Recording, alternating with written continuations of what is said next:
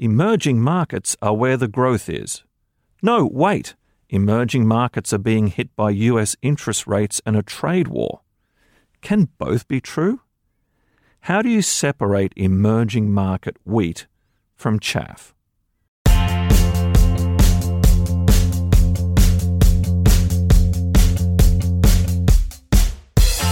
Welcome to Benchmark. I'm Daniel Moss, columnist at Bloomberg Opinion in New York.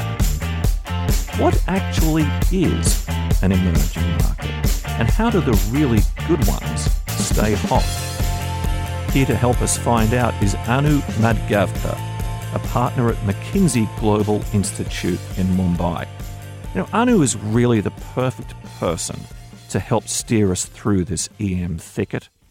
She's the lead author of a McKinsey report called Outperformers: High-Growth Emerging Economies and the Companies That Propel Them. Anu, thanks for joining us. Happy to be here. Let's start with a basic question, for which I rarely get a clear answer. What is an emerging market? I mean, it's tough to say that Mexico equals Malaysia equals Malawi. How should we be thinking about this question? So you're right, Dan. Emerging markets, there are a very large number of economies that are variously called emerging or developing, and they're all actually very different from one another. So we actually have focused on the idea of economies that are growing rapidly. So growth momentum is, the most exciting feature of an emerging economy for us. So we start by looking back in time and really thinking about emerging markets as those that weren't rich to begin with, and then really asking the question of how fast are these economies narrowing the gap between themselves and the richer countries. So looking back to the mid-'80s, we really look at which countries weren't high-income countries, basically defined as at the level of about $6,000 per capita of GDP at that time. And we have a universe of about 70 significantly large economies that sort of meet that criterion. And then we filter from there a set that have actually sustained very rapid per capita GDP growth over a 20 to 50-year period. So going back to the mid-'60s or then starting from the early 90s. So over 20 to 50 years. Some of these countries seem to become very buzzy for a while, like Poland or Brazil, and then fall on challenging times. What makes for a sustained, successful performance? Not many of these have actually sustained performance over long periods of time. We found just 18 countries, of which 7 actually did it over 50 years and another 11 did it over 20 years. So staying turbocharged for long periods of time actually requires 2 or 3 essential elements. The most important of these is actually a sort of culture and a set of institutions that inspire and facilitate people to save and companies to invest. So the whole savings and investment, the productive use of the accumulation of capital and then the productive use of that capital typically has accounted for 60% or more of growth amongst these 18 outperformer economies that have sustained growth over long periods of time. And then the other aspect of what it takes to succeed is really institutions that have fostered competition and innovation, and therefore growth in total factor productivity, and that's another roughly 25% of growth. Well, when you start talking about total factor productivity, you're starting to lose me. I'm just a journalist. Looking, Anu, at this list of 18, the vast majority of them are located in Asia. Is there a secret sauce for that region? The set of countries that we call long-term outperformers who've grown over about 50 years are actually all based in Asia. So here we include countries like China, South Korea, Singapore, and then Malaysia, Indonesia, Thailand, and so on. So there is something about a sort of regional factor, the fact that, 1 or 2 large economies took off, and that seems to have created some kind of ripple effect around the region. But if we look at the more recent set of outperformers, which are the 20-year growth stories, we do find some regional diversity there.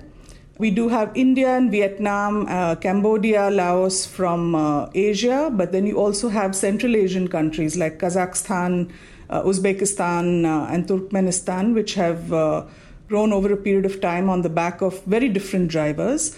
And then you actually have Ethiopia, which is in Africa, of course, so not really close to Asia in that sense. I'm so glad, Anu, that you mentioned Ethiopia. For those of us who came of age in the 1980s, that seems like a head-scratcher. We're used to pictures of famine and Live Aid rock concerts. What's going on with Ethiopia? I think Ethiopia has, while it doesn't have, it's not in Asia, so it doesn't have the locational advantage of being near a very large growth country or a growth cluster, but it does have at least one other really important characteristic that we see in common across the outperformers, and this is a set of very purposeful reforms that have actually opened up the market as well as created conditions conducive to investment. So Ethiopia came out of a very difficult civil war phase, but then in the 80s really started its first phase of reforms, which was very farming and agriculture oriented.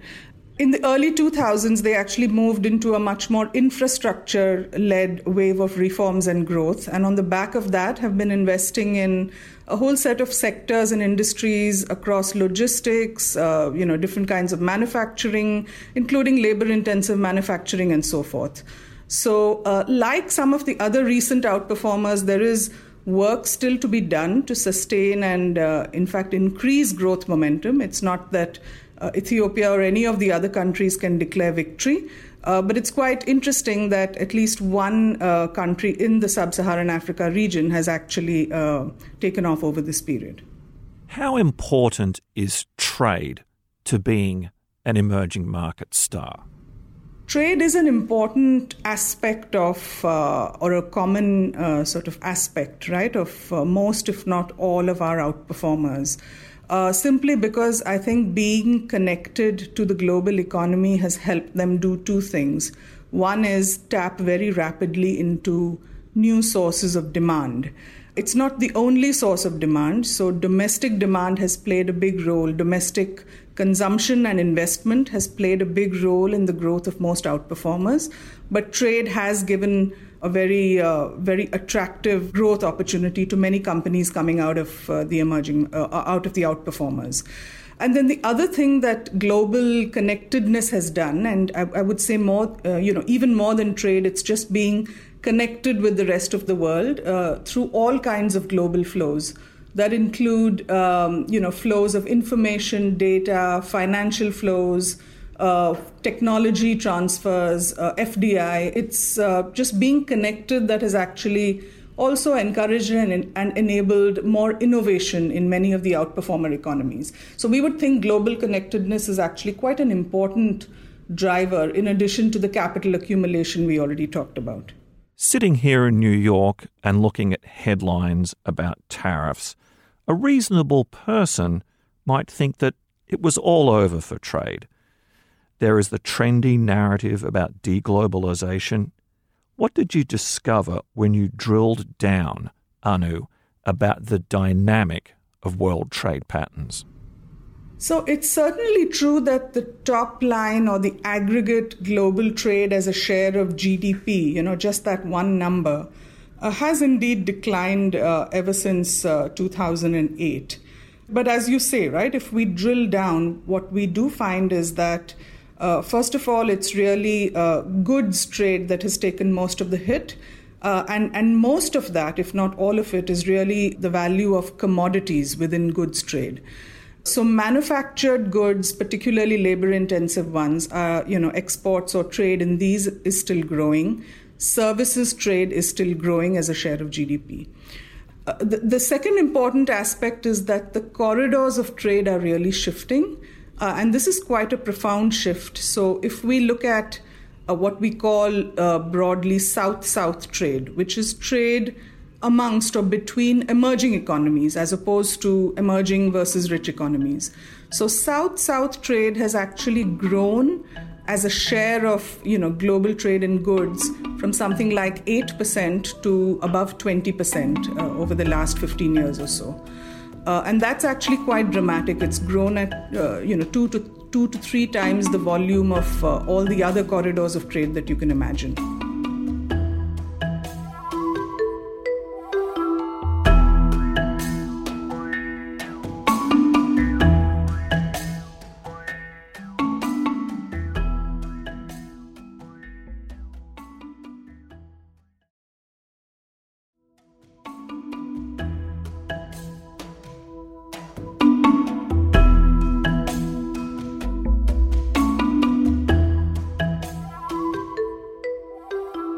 What role does China play in all this? Is China now importing stuff that it used to make?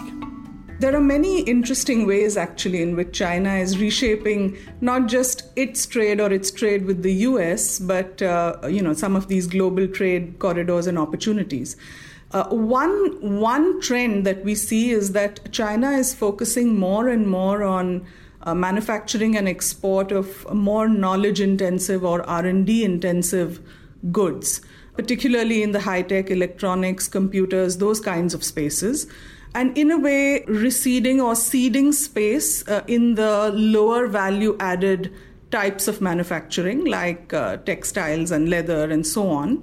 And some of that export volume is actually moving to lower labor cost countries like Vietnam and Bangladesh. So that's one shift. The other important shift is that we think that China as an engine of global consumption is also growing very rapidly.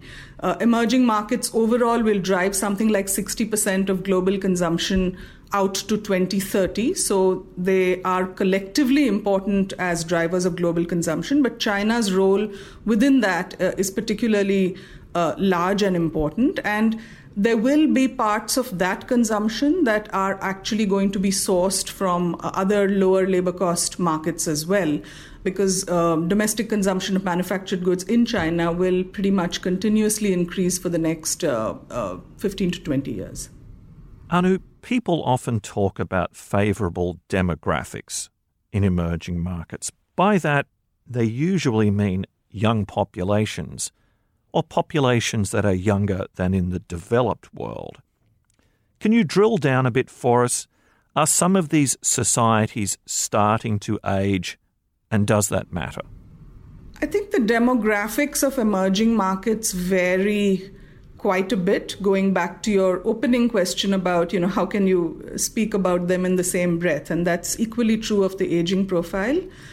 So you do have in our universe the countries in the northern and eastern part of Asia, the Central Asian countries. These definitely are going to see and are fairly rapidly going to see aging, whereas you have South Asia and then you have Africa where this is not going to be the case, right?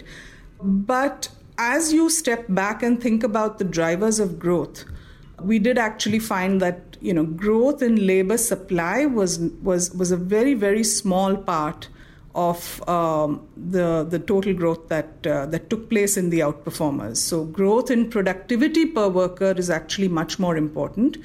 And therefore, even as economies age, there are very important drivers of productivity that still represent opportunities for unlock.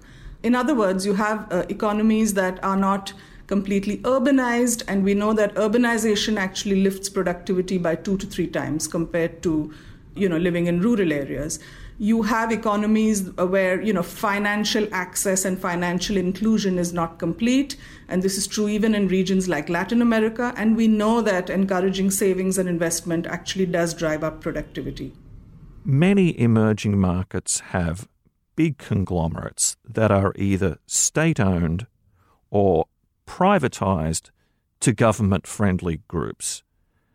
Is the sway that these corporations have a benefit for emerging markets, or is it a hassle? We think that the outperformer economies actually, many of them for whom we have the data and can study this feature, but we do find that one really striking feature of these economies is the role that companies of a significant size have played in driving their growth. Now, are these state-owned or are they privatized but with substantial state or quasi-state interests? Our data set essentially covered companies that are publicly listed. So whether they have a majority, state shareholding or a private shareholding, as long as they're publicly listed and in some ways answerable or their data is transparent, that's the universe we looked at. But looking at such companies, we find that the outperformers actually had twice the number of large companies as other emerging economies did. That these had actually grown much faster. So they had grown from revenue to GDP of something like, in the mid 20% region to the mid 60% region, which is extremely rapid growth just in terms of sheer scale and scope. And there is reason to believe that these companies are competitive. In the US, we wrestle with the role that automation and robots will play as technology advances and as our workforce ages. When does this become a problem for emerging markets, and are they equipped to deal with it? Automation and technology are fundamentally very powerful opportunities to drive productivity in emerging economies. And then because they do change the nature of work, they also result in a new set of work opportunities or a new type of job or an employment impact, right? Now, how exactly this plays out depends to some extent on the economic cost and benefit of deploying technology.